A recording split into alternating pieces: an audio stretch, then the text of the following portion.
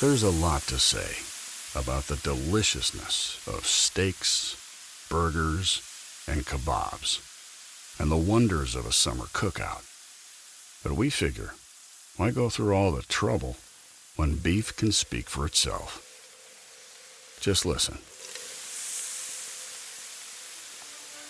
Translation: beef. It's what's for dinner. Funded by beef farmers and ranchers.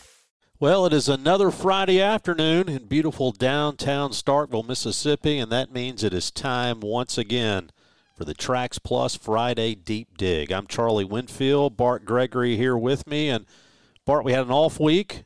We documented that on our midweek show out of left field. This is the show, though, we get back together, we just start talking numbers, trying to break down this football game, and all of a sudden the discussion about whether it is dangerous to be playing Alabama coming off a loss. I think it's dangerous to play Alabama anytime. Yeah, it really is. And here's the thing about me, Charlie, and I guess this will be my opening statement about Alabama. They've been a different team on the road. Now, here's the thing. They played Mercer, Southern Miss, and Ole Miss at home. Of course, Ole Miss is a top 15 team. But on the road at Florida, top 10 team with Dan, then Texas A&M, who, by the way, I know we beat Texas A&M out there, and I know A&M had lost to Arkansas. They're still one of the best 25 teams when you start looking at talent-wise. And so what Alabama did last week going out and losing. Here's the thing that stands out to me about Alabama, Charlie, is they're a good football team. Are they a top 5 football team? Absolutely. Are they an elite football team? Yeah, they're an elite football team in today's standards. Are they an unbeatable football team? Absolutely not. When you start looking, we talked to Chris Stewart on our Wednesday show with the Crimson Tide Sports Network, and he started talking about all the guys they lost to the draft, especially on the offensive side. And, of course, you've got Mac Jones, the starting quarterback for New England right now. I look at Alabama, and I see guys like Patrick Surtain, who was a first-round draft pick as well. And when you just look collectively at Alabama right now, they've got a young quarterback and Bryce Young. Do they have a chance to be exceptional? Yes, but right now they're just not unbeatable. And I think that's why you feel good about you don't feel great about your chances of going in and just winning this ball game, but you don't have that feeling that you've had sometimes in years past where you know when you got off the bus, this is going to be a demoralizing 3 hours of football. So that's your opening look at this football game. Remind you, by the way, that we are in the Farm Bureau Studios, downtown Starkville, Mississippi. Farm Bureau's got agents in all 82 counties here in the state of Mississippi, and we appreciate all those guys, Henry Hamill, and all those who help bring this show to you. And, Bart, the one thing about Farm Bureau, I was talking to somebody the other day, this is an honest case. They came in my office, they've been in a car wreck, and they said, man, I called my Farm Bureau guy. They had me fixed up that afternoon. They already had a check in hand. They handle things in a hurry, and that's the thing that you have to really like about having somebody local. It's, boy, sometimes you see those ads and it gets tempting to think you can go to an internet call or do something and have another option, but there is no substitute for guys on the ground. Yep, especially when you got a lot of good guys. Customer service, that's the big key when it comes to insurance. And like we say all the time, you know, when you need your insurance guy, you need your insurance guy. And you need somebody that can handle your situation. And so, yeah, I tell you what, Charlie, Friday before big game, Alabama, town's already buzzing a little bit. We got a baseball scrimmage later today at 5 o'clock. And I got a feeling Brad Bohannon might make our 2-minute drill today. Oh, I forgot about Brad making all the comments about Starkville. And, hey, let me tell you this. When people begin to realize you're not as good as people think, then you start taking your targets to some other people. But that's okay. I digress. I may sit behind the first base dugout and remind him of that today. Yeah, I might do the same thing here later this afternoon. So you've had your opening statement. I'll take mine. Mississippi State, Alabama. Bart, forget about the numbers because the numbers, well, you're not going to like them. This series has been played for ages, and Mississippi State has rarely won. This will be the 105th meeting. Mississippi State's won just 18, tied 3. Alabama, the closest school to Starkville in the SEC, and as our friend Stephen Augustinelli reminds us, still owes us that 1941 national championship. But the Tides won 84 of those games. But if you go back and you look, you think about the coaches at Mississippi State, all of them in some way have been defined by a big moment against Alabama. Think about Emory Bellard, 1980. Alabama was number 1. Coming off repeat championships, they looked unbeatable. Bulldogs win 6-3 in that ballgame at Jackson. First ball game I ever attended at Memorial Stadium in Jackson, later then known as Veterans Memorial Stadium. Well, if you go down there right now, you'd see the exact same stadium you saw in 1980. Pretty scary, isn't it? And so then you fast forward to Jackie Sherrill, 96, 97, 98, 3 straight years, Mississippi State beating Alabama. That 26-14 game in 1998 really hits home with me, because after that ball game, Jackie Sherrill became the winningest coach in Mississippi State history, I think it was. And everybody had the towels because we didn't want Jackie to leave to go to Alabama. Yeah, and we put on the what we called the Jumbotron at the time. It was a much, much smaller screen, but we put the locker room shot. And that day, leaving the stadium, I thought, you know what? We have arrived. And then, well, things turned after that day against Alabama. I actually thought we arrived the next year. When I'm sitting in the fourth quarter in Tuscaloosa in 1999, we're getting beat, and the Alabama crowd is chanting, "Overrated." And I'm like, you talk about a surreal moment right here.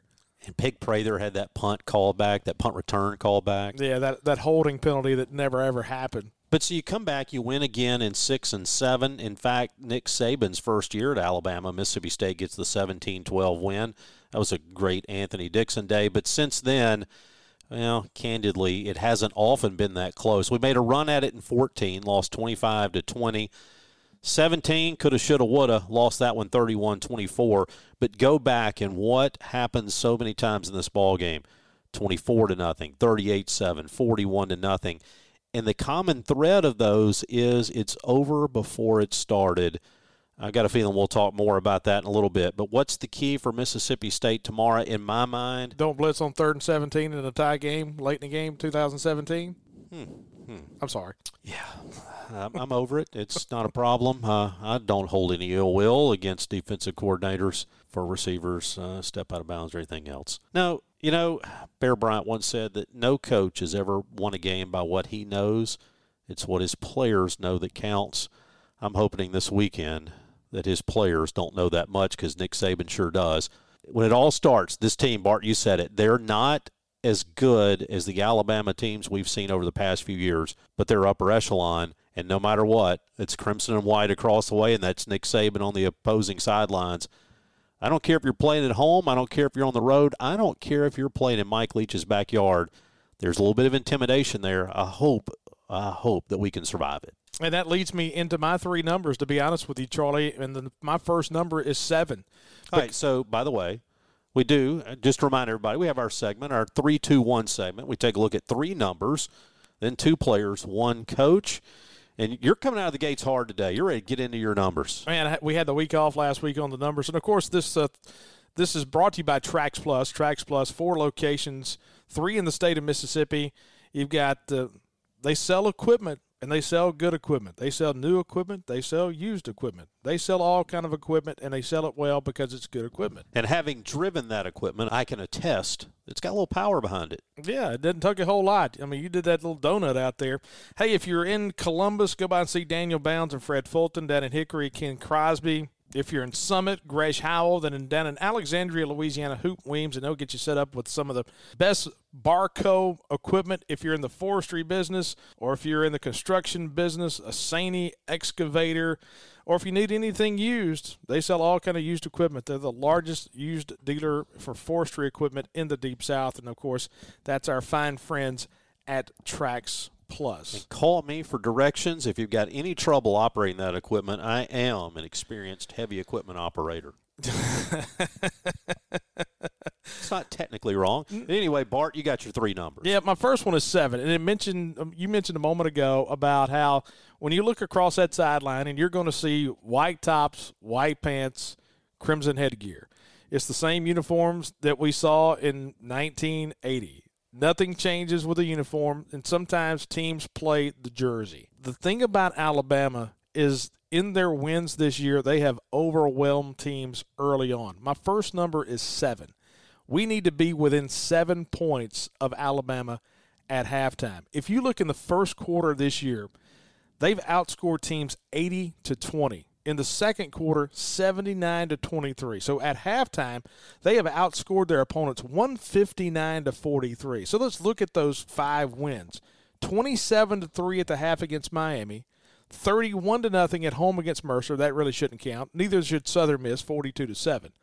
But they were ahead 21-0 early at Florida. Florida came back to make it a 12-point game, and then they led Ole Miss 28-0 at the half. The thing that A&M did is they stayed in the game early. It was 24-10 A&M in the first half. So you look at their 2 road games this year, 21-9 at Florida, 24-10 down in the first half at A&M.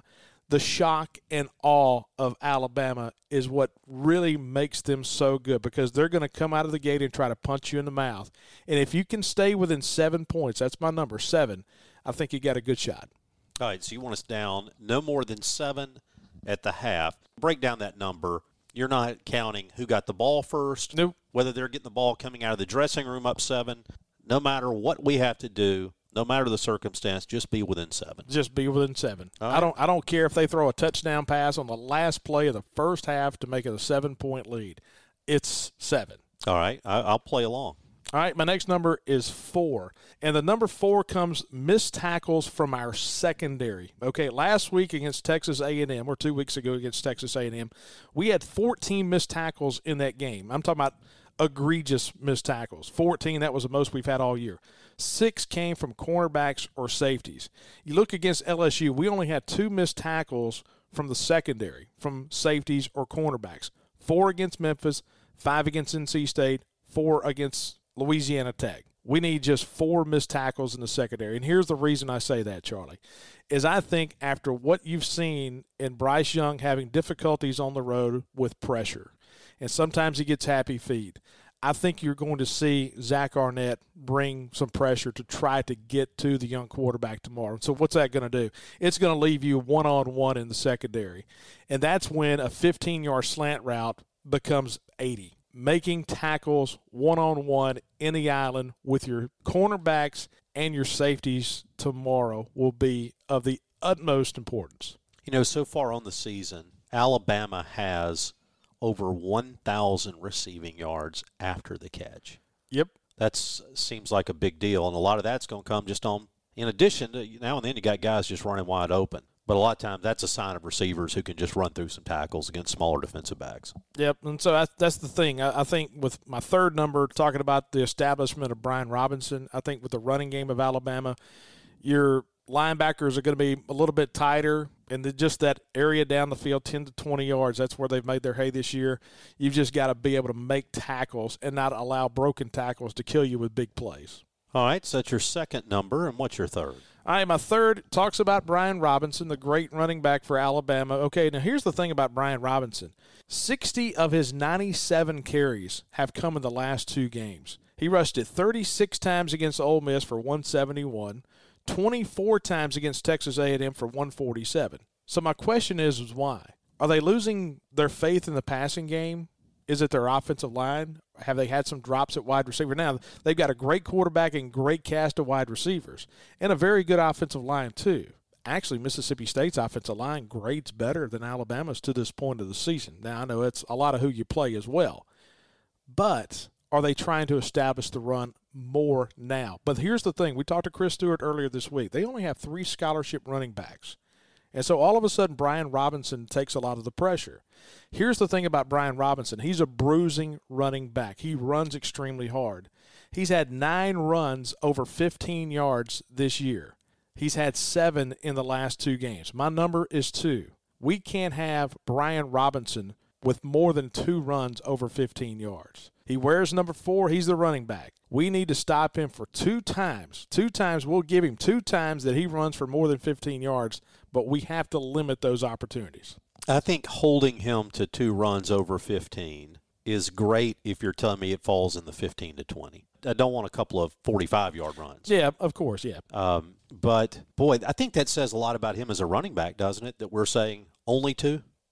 It does, because the last 2 games when they are running it more, he's had 7 in the last 2 games where he's gone over 15 yards. To be honest with you, here's what's crazy, Charlie. Of those 7, none have been between 10 and 15. He's had 7 runs over 10 yards, and those 7 runs have all gone over 15. See what I'm saying? I mean, it's kind of either feast or famine with Robinson. And they've had a lot of success kind of using that zone read type play with him, too. Look, I really like that guy as a running back. In fact, I'll talk more about him in a little bit. So that's your 3 numbers, and so I'll give you mine. Bart, I'm going to have an opinion that some people are going to ridicule, I'm afraid, but I'm going to have it anyway. I like to ridicule your decisions. Our goal on this show is to make people think, right? To look at things from a different angle. And I'm going to say something about a Mississippi State football team that I've never said. My first number is 68. 68 is the number of net rushing yards that we cannot exceed tomorrow. Oh, wait. You're saying we can't rush for more than 68? I'm telling you, if we're going to win this football game, we have to rush for less than 68 yards. And I know you've got a reason for that because, at the surface at 10,000 feet, I'm sitting there going, okay. You don't want me to be one-dimensional against Alabama. You've got great defensive coaches, all those things. That's exactly what I'm saying. One-dimensional against Alabama is never a good thing, but go ahead. All right, so here's what I want to say to you. I'm listening to you right now. All right, so here's what I want you to understand. Number one, it's time that we embrace who we are and forget about what we used to be. We grew up running the triple option, the wishbone, the wingbone, Emory Ballard. We grew up watching Tay Galloway run it 19 times right up the middle with Bill Clay as our offensive coordinator in a ball game here at Starkville against Tennessee, and I'm still not mad about it. Good with it, actually. The veer with Rocky Felker. We ran it up the middle, but we decided we're going to run up the middle. They stopped us. Unfortunately, they stopped us on every time we ran it. But in any event, it's in our DNA. We're a running school. It's time to set that aside because it is not who we are now. What's the old saying? A tiger can't change his stripes? We're changing our stripes, man, because we are now a passing football team. And what do you hear about coaches? You say, we got to be who we are. I don't care who we're playing. We got to be who we are. You know what we are? We're a passing football team. And you're going to say, all right, enough of that. Give me some numbers to back that up. I shall. What are our best 2 football games this year? NC State, Texas A&M. A&M, we had 30 net rushing yards. NC State, we had 22. Really? Our best 2 ball games, we committed to the pass and we threw it. Now, we had run substitutes. I expect to have that tomorrow. But how about this? We go over 100 yards against LSU rushing, lose. 90 against Louisiana Tech, lose. 87 against Memphis. We beat La Tech, but it felt like a loss. Yes. It sure did feel like a loss, didn't it? It did. See, I've got it in that category right now. As you should. 90, should have lost. Almost lost. How do you want to describe it? Feels like a loss. Is that good enough? It's a win. Okay. 87 against Memphis. We lost that one.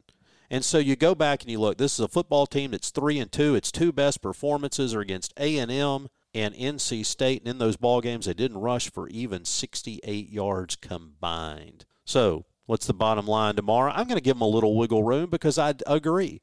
You can't be one-dimensional against Alabama. Not entirely, but you got to be who we are.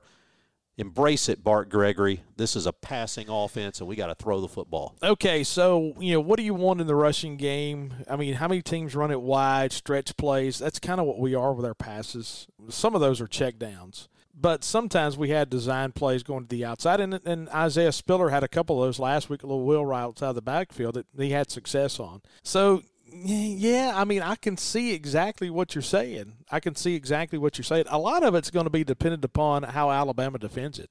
Because when you look at Texas A&M, and what did we say about Mike Elko and Texas A&M after the game? Man, they didn't blitz us hardly at all. Will only had 6 pressures in that game. They kind of sat back and let it play.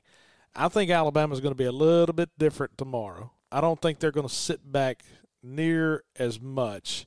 And so it's going to clog some running lanes just a little bit. Here's the thing. I don't know how many times – what's the number about running the ball? How many times? I mean, you talk about yardage, but how many times do we run the ball tomorrow against Alabama? Less than 14.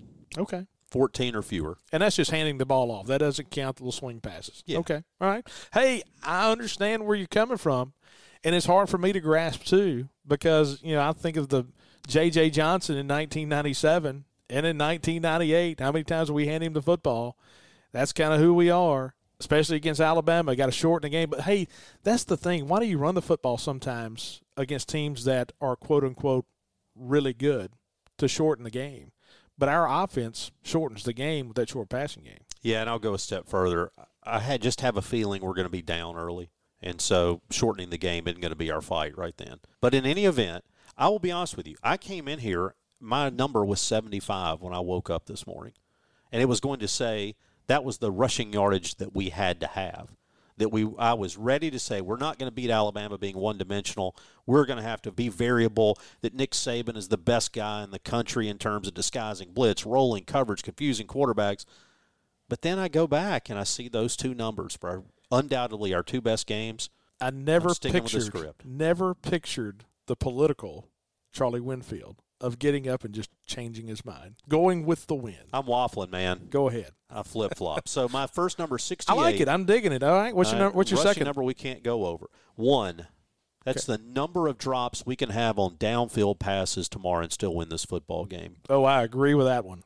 So you go back and you look. A&M, 2 drops by wide receivers, both of those by Mekhi Polk. LSU, we dropped 5. 4 of those were by wideouts, by 4 different wideouts. Memphis, we had 1. NC State, we had 2. We had 1 by a wide receiver against Louisiana Tech.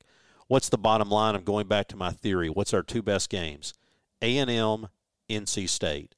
Each of those games, a wide receiver dropped a pass twice. Those are the best games we've played. We have to play even better if we're going to win tomorrow. The only place to go from 2 is down to 1. 1 drop on a ball down the field. I'll take 0, but I'll give you 1. Yeah, I'm allowing them 1. Yeah, I'll give you 1. Okay, all right, I'm digging it. I'm with that. That's a good number. We're going to have to play our perfect brand of football tomorrow against Alabama with their secondary. And so my third number, and you actually already covered this a little bit, and I'm going to do something we've never done before. I'm doubling up on a number. I'm going 1 again. Okay. 1 touchdown allowed in the first quarter. Yes, sir. All right, so I'm not going to go back through the analysis. I think you hit it well. This is a team that we cannot afford just the rush of the fire hydrant to hit us, right? We cannot afford to be swimming upstream against Alabama. And I think when you take the field, you can throw all the numbers away, man. These kids aren't dumb. These kids have grown up. You think you and I have grown up in an era where Alabama's dominant. Think about these kids playing right now. Alabama's averaging, about 1 loss a year in the Nick Saban era? A little over 1 a year? Yeah, it's quite exceptional, to be honest with you. It's absolutely phenomenal. It's all these guys have known, and they're going to look across the field, and they're going to see that guy, and they're going to see those uniforms. You kind of broke down the numbers. The bottom line is Alabama beats you by just demoralizing you early. Do what A&M did. Stay in the game. Stay in the game.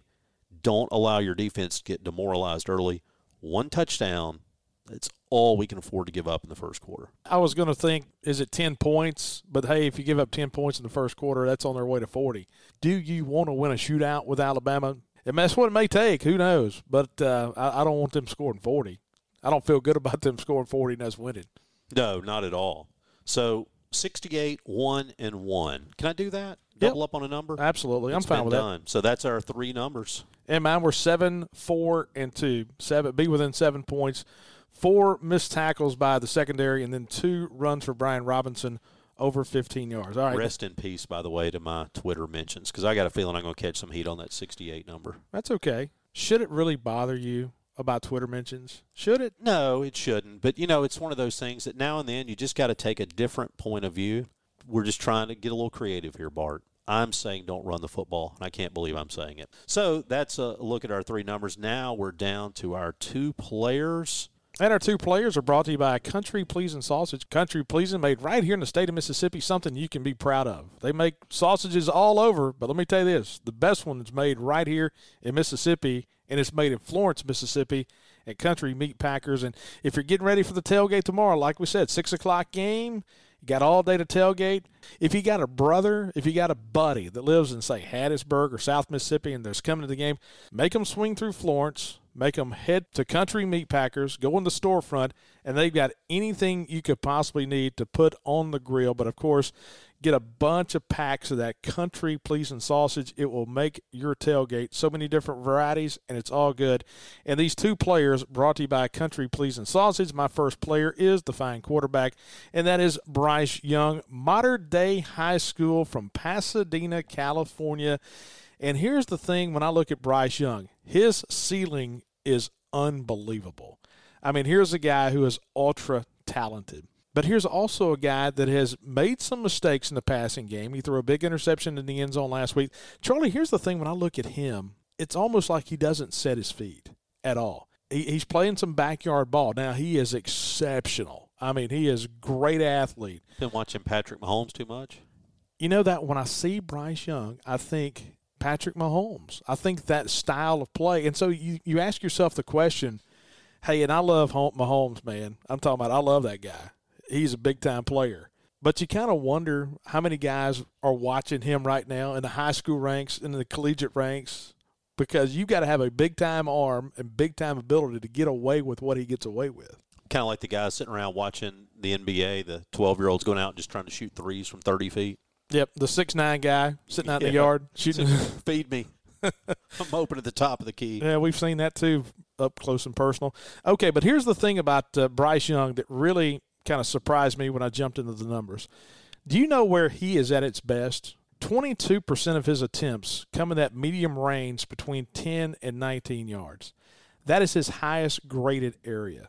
And when you drill down even further between the numbers in the middle of the field between 10 and 20 yards down the field, he is 20 of 32 with an average depth of target 13.8. 20 of 32 with 7 drops in that area from his wide receivers. If you take out the drops, he's completing 84% of his balls between 10 and 20 yards down the field between the numbers, right where the safeties are. It goes back to what I talked about a while ago. That's where he's completing slant routes and the in routes, but mainly it's slant routes, and that's where you got to make sure you make tackles because they are going to complete those balls. So they work down the field, in the middle of the field, and so that's where Bryce Young has really made some hay, is in the middle of the field between 10 and 20 yards down the field. Also, Charlie, looking at the numbers, when he runs without play action, he is outstanding. He completes 71% of his balls on non-play action plays. That's also one of his highest graded areas. That's his highest grade, and he throws those 64% of the time, and that's his highest grade. He is really, really good at dropping back or on the roll. And that's the thing that's interesting. I think a lot of times you see young quarterbacks. I've often said that I think some offense coordinators use play action just as a timing mechanism, just as a force a guy to kind of go through a progression a little bit as he's dropping. This guy's better without it. That's interesting because you look at this running back that's so good, you'd think he'd be kind of playing off play action more. So that's something to watch tomorrow. See how many of those are going to be rollouts. He has been blitzed 37% of the time this year, non-blitzed 63%. So teams about a third of the time are bringing blitz against Bryce Young, trying to make him get the happy feet and make some mistakes. I'm real curious to see what Zach Arnett is going to do to try to get pressure. Is it a situation where you bring one linebacker, two linebackers? What do you do with your offense? Because you have to worry about the run game. Here's where Bryce Young is also good, too, Charlie, is rolling out to his right in that intermediate area of bringing the tight ends into play, little drag routes across the middle. He had one last week that was big, that was dropped, that led to A&M getting the football late in the game. And so he's still a young guy taking over a good offense. He's got a new offensive coordinator in Bill O'Brien. So he is a big key. You got to somehow contain Bryce Young and make him make young mistakes tomorrow. My second player is the cornerback Josh Jobe. He wears number 28. He's the left cornerback for Alabama, and he has played through the system at Alabama. He's a senior from Miami, Florida. When I look at Mississippi State offensively, when you look at throws outside the numbers, Will Rogers has thrown 53 balls outside the numbers to the right, which is against the left cornerback side. He's thrown only 30 balls outside the numbers to the left. So you are going to bring Josh Jobe into play in this game. Here's the thing that stands out. And when you start looking at his numbers, they are really good. But here's where Josh Jobe has struggled this year. He has not graded well at all in tackling. If you look back at the A&M game, there was a couple times in there. Now, he is great at coverage. I mean, he is a lockdown corner, but he doesn't tackle that well and hasn't tackled that well this year. So let me ask you this. When you say he doesn't tackle that well, sometimes you see cornerbacks who don't tackle that well because they don't get up in run support. Sometimes you see cornerbacks who don't tackle receivers. What do you see there? He's missing tackles down. He missed 3 tackles against Ole Miss himself. We started talking about we can't have more than 4 with our secondary period.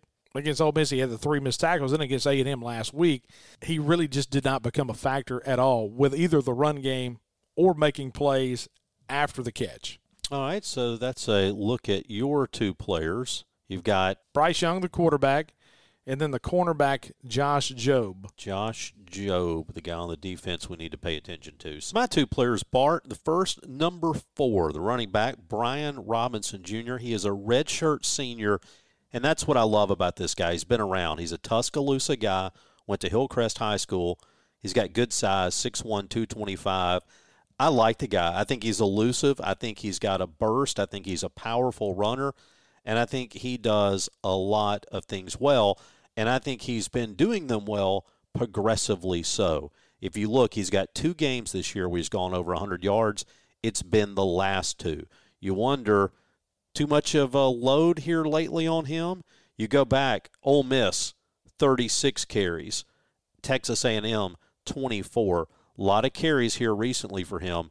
Those his 2 games where he's gone over 100. In fact, 171 and 147 in those. I like his style of running. I like his patience. I always go back to something you kind of led us off with, looking at that NC State team and talking about how they were a left-handed team. They were going to go left.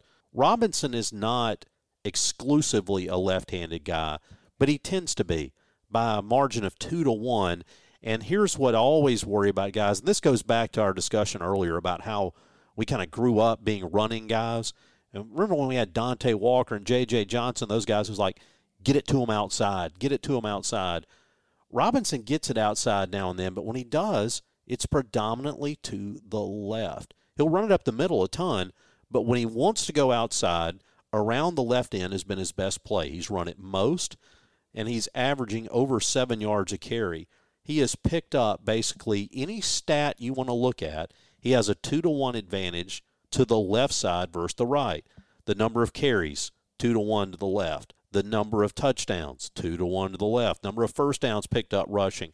Where's he best? Left guard and left end. 12 first downs that he has carried for combined between those 2. Robinson is good anywhere you want to give it to him, but he is especially dangerous around the left end. That's not where he will run it exclusively, but it's where you better watch out. So we go back. Who'd we talk about back in that NC State ball game? They were going to go left. Yep, Tyrus Wheat, man. Yep, got to anchor it down over there. Got to make plays, and you've got to make tackles, because it was crazy when you start looking at his yards. And this is one of the stats I almost brought up. Around the left end, he has 120 yards rushing around the left end. Around the right end, only 30. So yeah, when he bounces outside, he's going left, and you better have some guys out on that outside like a Tyrus Wheat walking up, making plays. And he's a guy, by the way, you talk about having to make plays. He's forced 35 missed tackles this year. In 5 football games, he's forcing 7 a game. You talked about not needing missed tackles back in the secondary. Tyrus Wheat better not walk in here with a handful on Sunday morning or we got problems. And, hey, we've had some linebackers who have had a tough time. I'm not calling out names. We've had some linebackers who have had a really tough time with missed tackles, especially in the last 3 to 4 games. Surprisingly so. Yes. Some guys that we would not have expected that from. So that's my first guy, the running back, Brian Robinson Jr. I like him because he's good. I like him because he's hung around. And I'm worried about him because he is a dangerous, dangerous football player when he has the ball in his hands. My second player, number 31, Will Anderson Jr. I'm sticking with the junior idea today. And by the way, a brief aside, you really don't need to put junior or the third or anything else on the back of your jersey because junior modifies your first name, not your last. You don't become Gregory Jr. You're still just Gregory. You're still Winfield. But I digress. Will Anderson Jr. is, depending upon which roster you pick up, a linebacker or a defensive end, here's what he is. He's a guy who's got one job, basically, and that's get after the quarterback. This season, he is second on the team with 3 sacks, but he is first on the team by an astonishing margin. 20 hurries of the quarterback, 4 hits on the quarterback. This is a guy who can get back there. He'll miss some tackles, but he's a disruptor. He is a force. He leads the league in terms of quarterback pressures, and he is the guy for me that Mississippi State's offensive line, we've talked about how it's improving. We talked about how last week they had time to throw the football when they played Texas A&M. We said that basically every week they're grading better than the week before. Will Anderson Jr. is the kind of guy who could have something to say about that. Second nationally in tackles for loss. He's got 8.5. This is a good, dangerous football player. Look all around. This guy's just a sophomore, but man, 6'4", 243. He's long, he's rangy, he's talented. He's all those things. You pick up a defensive player list for a watch list for national awards, you'll find him there. Bednarik, Butkus, Lombardi, Nagurski, Walter Camp, whatever. This is a big-time defensive football player. And if I'm Will Rogers and I'm coming to the line of scrimmage, I'm going to know where number 31 is. And I think, by the way, we've talked about how good Mississippi State's running backs have been lately in pass blocking. I thought they were exceptional against Texas A&M. It's a whole different ball game tomorrow. Yep. Jaquavius Marks and Dylan Johnson are going to make their money's worth tomorrow, trying to block these guys on the outside to give Will Rogers. Only had 6 pressures in that game last week against Texas A&M. Now, here's the thing about Will Anderson. He was hurt early in the year. Took a blow to the knee in the third quarter against Mercer. That was back in the second game, but now he's back to full strength, and he's not 90%. I mean, he's played at 100% right now. Yeah, big-time football player. So, what is it? Great moments are born from great opportunity and all that stuff. Well, our offensive line is going to have a great opportunity to deal with him tomorrow. Big players make big plays in big games. Santana Moss. Well, let's hope that our big players, particularly our offensive linemen, are the ones making those big plays tomorrow. All right, so we've looked at our 3 numbers. We've looked at our 2 players. Now it's time for one coach from the opposing staff. All right, my one coach is a Mississippi native, and that's Robert Gillespie. You remember Robert Gillespie from down in Hattiesburg, a couple years younger than us? Yep, Robert Gillespie. He was a super prep All-American in 1997. He's the running backs coach at Alabama. And so you remember he went to Florida, played down there, was on some great teams with Steve Spurrier, actually started his coaching career under Steve Spurrier in 2005. He only played 1 year with the Washington Redskins, and that was a single season back in 2002. Then he got into coaching. He was at South Carolina, then became the running backs coach at South Carolina from 2006 to 2008. And since then, he's moved around a good bit. He went to Oklahoma State in 9 and 10, West Virginia in 11 and 12.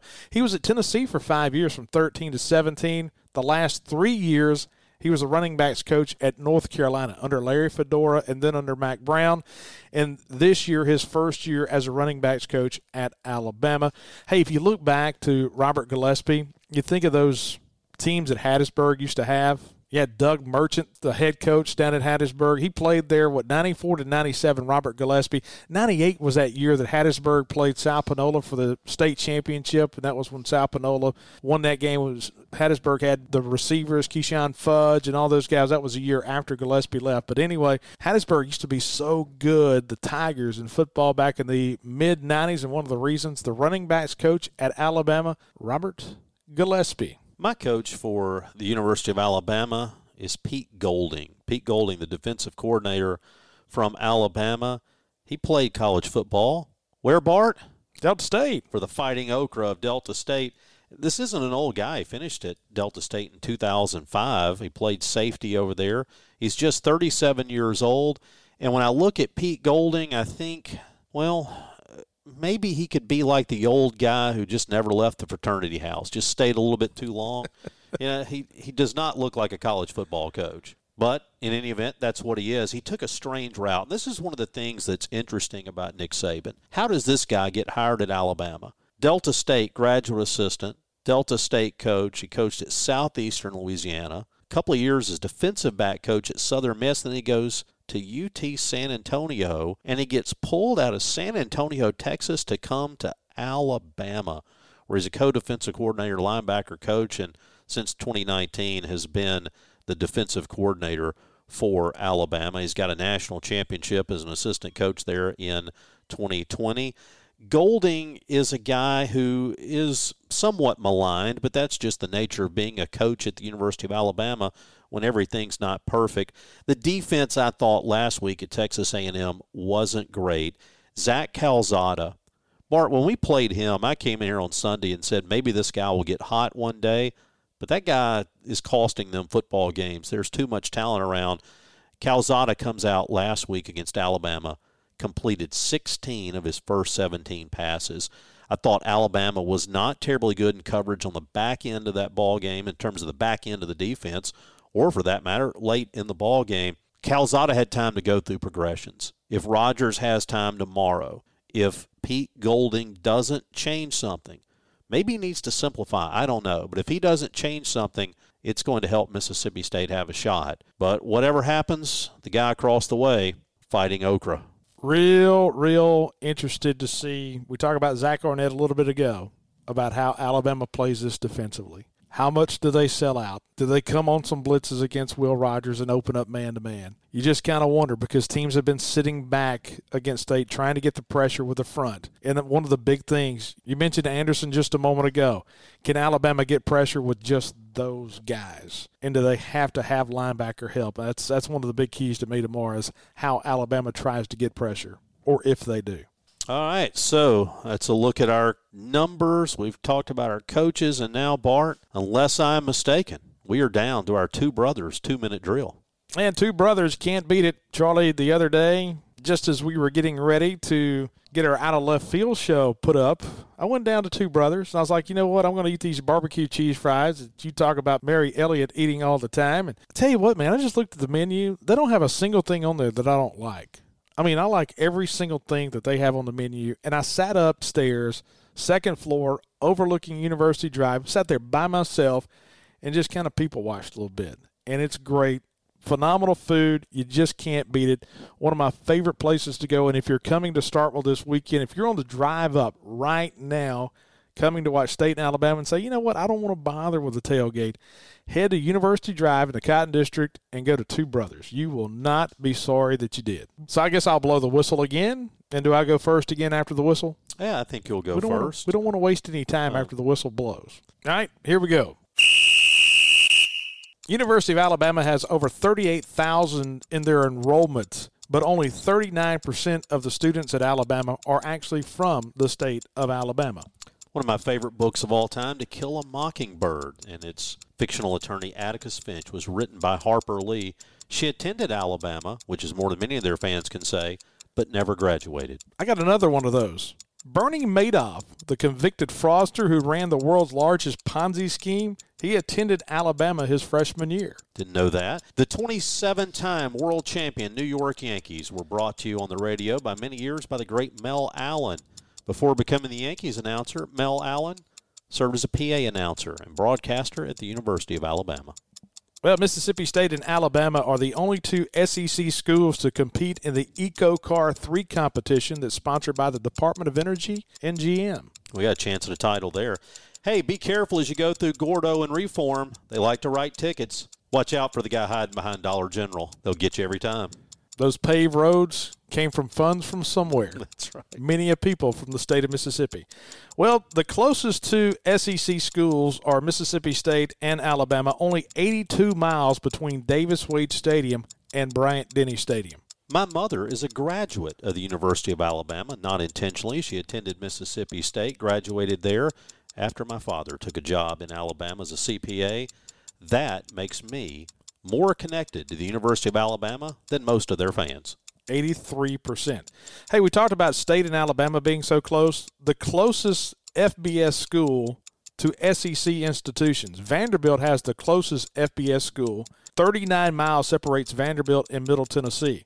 What's interesting, the furthest distance FBS school to an SEC school, Missouri. They're all up there by themselves in Columbia. It's 165 miles to the nearest FBS school, and that's Kansas. The Hog, John Hanna, arguably the greatest offensive lineman ever to play football, is a graduate of the University of Alabama, won a couple of SEC titles, never a national championship.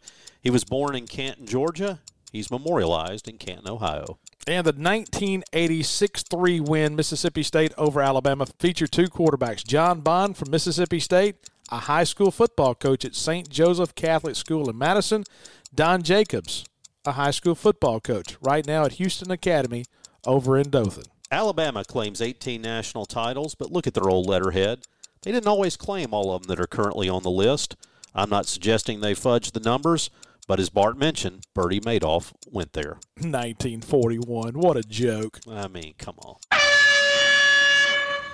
So that's our 2-minute drill here. That's our show, our Tracks Plus Deep Dig. By the way, I said John Hannah was memorialized. Can you memorialize somebody who's still alive? Did I imply that he's no longer living? He's still alive. Is he? Yeah, John Hannah. Proud for John. We ought to call John. Well, that would have been a good call.